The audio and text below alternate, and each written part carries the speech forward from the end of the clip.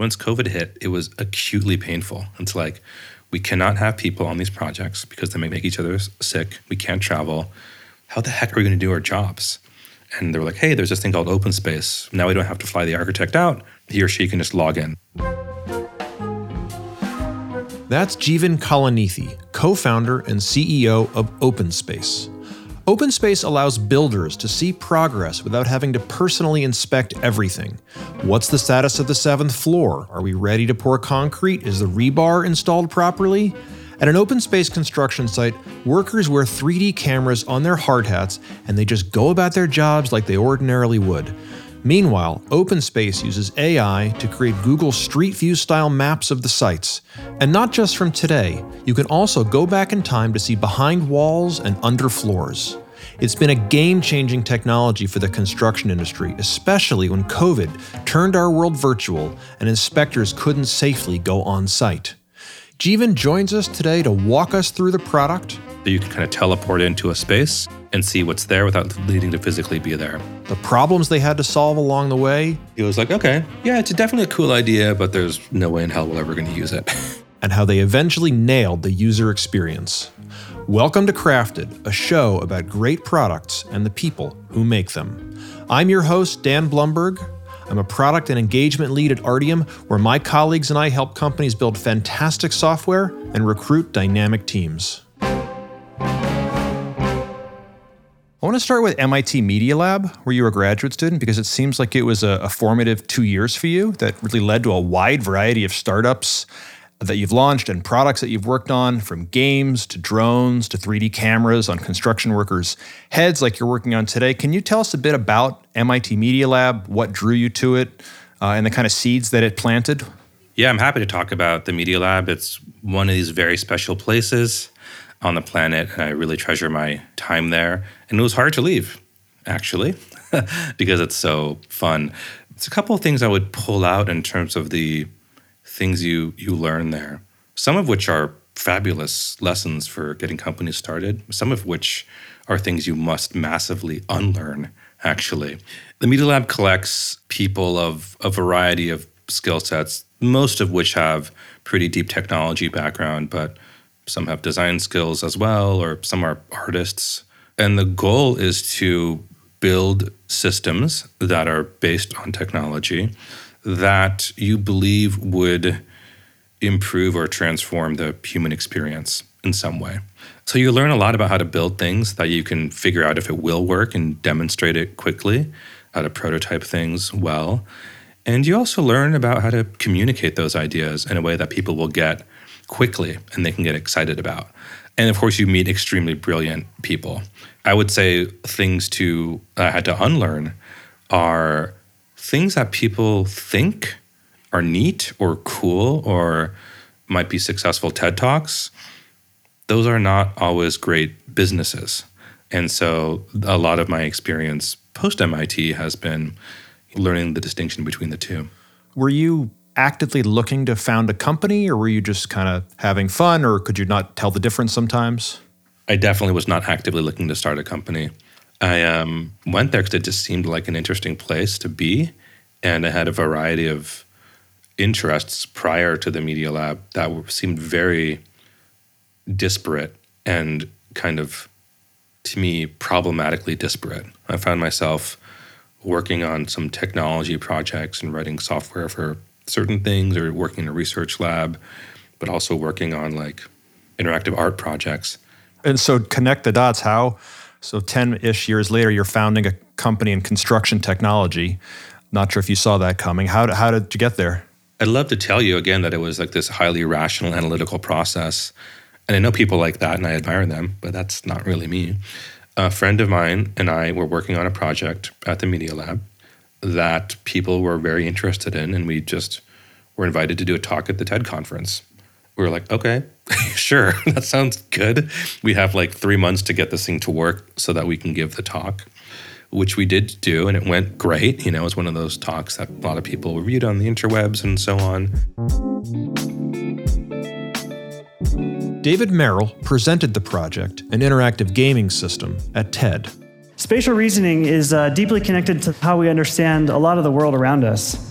So, as a computer scientist, inspired by this utility of our interactions with physical objects, along with my advisor, Patty, and my collaborator, Jeevan Kalanithi, I started to wonder, what if when we used a computer, instead of having this one mouse cursor that was like a digital fingertip moving around a flat desktop, what if we could reach in with both hands and grasp information physically, arranging it the way we wanted? Hardware plus software challenges really excite Jeevan. I think the ideas that I was attracted to have always been those that are experiences for people that allow them to exist in real physical reality, and get the benefit of what software and digital systems can do. I tended to not be interested in things that are like purely in the software ethereum. I think the ideas I've worked on have always had that very tangible kind of hardware component. The TED Talk was a hit. And we thought that there could be maybe a business idea in there, and people were telling us that there could be. So we said, let's do it. Let's start a company. Siftio is a venture-backed gaming startup that Jeevan would go on to sell to 3D Robotics in 2014. And that planted the seeds for what is now OpenSpace. At 3D Robotics, Jeevan worked with drones to solve problems for clients in construction. This led Jeevan to an aha moment. He was working with drones and unmanned aerial vehicle systems for builders. It was really clear just spending time on projects that just knowing what was going on was hard, and that a picture really is worth 1,000 words. The drone system just took a bunch of pictures from the top down and provided a record of what was going on. The drones were useful, but they could also be difficult and didn't paint the full picture. The drone solution was cool, but it was definitely a technology looking for a problem. It found a problem, but it wasn't really built for how those folks live their lives. Drones are cool, but they're a bit of a pain to use. You have to get it out of the case and fly it around and not crash it into anything. And there's regulatory concerns. And more important, they don't go inside. Turns out this was a pretty key issue to solve. But it wasn't until about 6 months later that Jeevan and his co-founders decided to replace the drone with a mobile camera. What OpenSpace does is we make it extremely easy to have a complete visual record of really any space, indoors or out. And if you've used Google Street View, you can get a sense of what OpenSpace looks like. It's this fully 360 look around at anything on your phone or on your computer. So you can kind of teleport into a space and see what's there without needing to physically be there. A couple added things. We've made it very easy to not just image a space once, but over and over and over again. So you can measure change over time. That's really important in general. But if you've done a home remodel, you might want to know what's behind the wall. Right now you have to rip it open, and that is very expensive and annoying. With our system, you can just rewind time to go see what was there before the walls were put up. OpenSpace captures these images with a 3D camera mounted on a hard hat.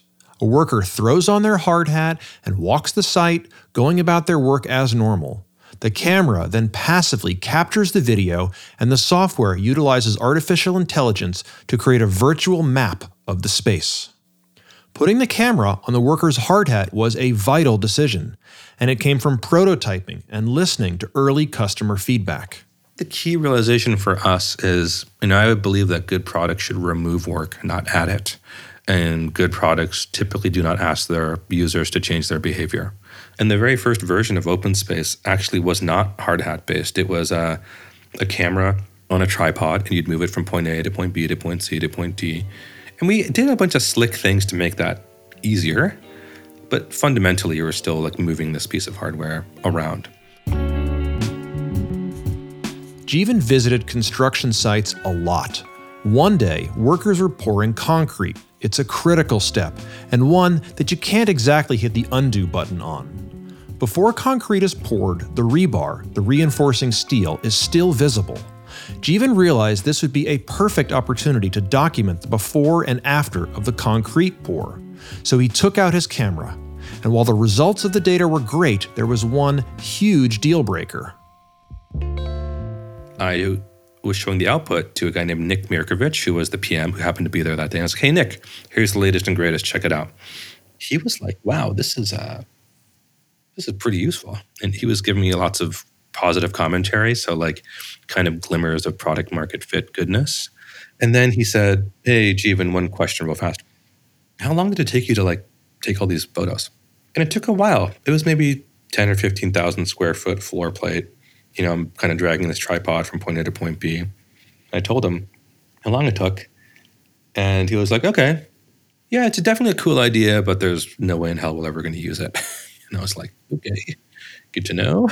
And he was like, come on, man. I mean, you're here every day. Like, who besides you would have time to do what you just did? I mean, I'd love to have access to this data, but I don't know who I would ask to do it. And I was like, okay, yeah, totally. I get it. You have a point. I mean, I should have realized that myself. And then he said, it would be good though. Like, I walk the project. It's part of my job to do it. And my assistant superintendents do it. So could I like take that little camera of yours and just wear it or something? Like put on my hard hat and I just walk around and then you guys like do whatever you do, computer stuff. And then you give me the same thing I'm looking at now, but all I have to do is walk around. Because if you did that, we would buy it. I said, okay, great. Marching orders received. And so that's where we really embraced that mode of capture. And it's a hard technology problem too, which was good because we were good at solving those. So we felt that would give us competitive advantage as well. Why was it a hard technology problem? It's described in the literature in different ways, but oftentimes it's called indoor navigation in a GPS-denied environment. What that means is you're trying to figure out where a thing is in the world, or say reference to a floor plan, but there's no signal telling you where exactly you are. Let's say the user even tells the system they're in the lobby. Okay, so you know where they're starting. Then they just are walking around, whatever they're doing. They're like going in circles or doing all kinds of stuff. And all you have is the video file. Did they go right? Did they go left? Did they go stop? Did they turn around? That's all the information you have is frames of video. It's very easy for a system to get lost and screwed up trying to figure that out. That's the problem we had to solve, is to kind of reconstruct the path of the person walking around with no input other than the video. I have a vision of you and your team like walking in circles and like running tests and like, are we getting it right? And is that some of what it looked like? How did you approach the problem? You're exactly right. You just be walking around in loops in your house to your office and then processing it and then looking at the track and if it got it right or not, then making tweaks and a lot of iteration. As you went through that process of improvement, I imagine there were lots and lots and lots of 10% improvements when you adjusted this or that. Were there any moments where there was like a 10x improvement because you unlocked something that you figured something out? Yeah, definitely.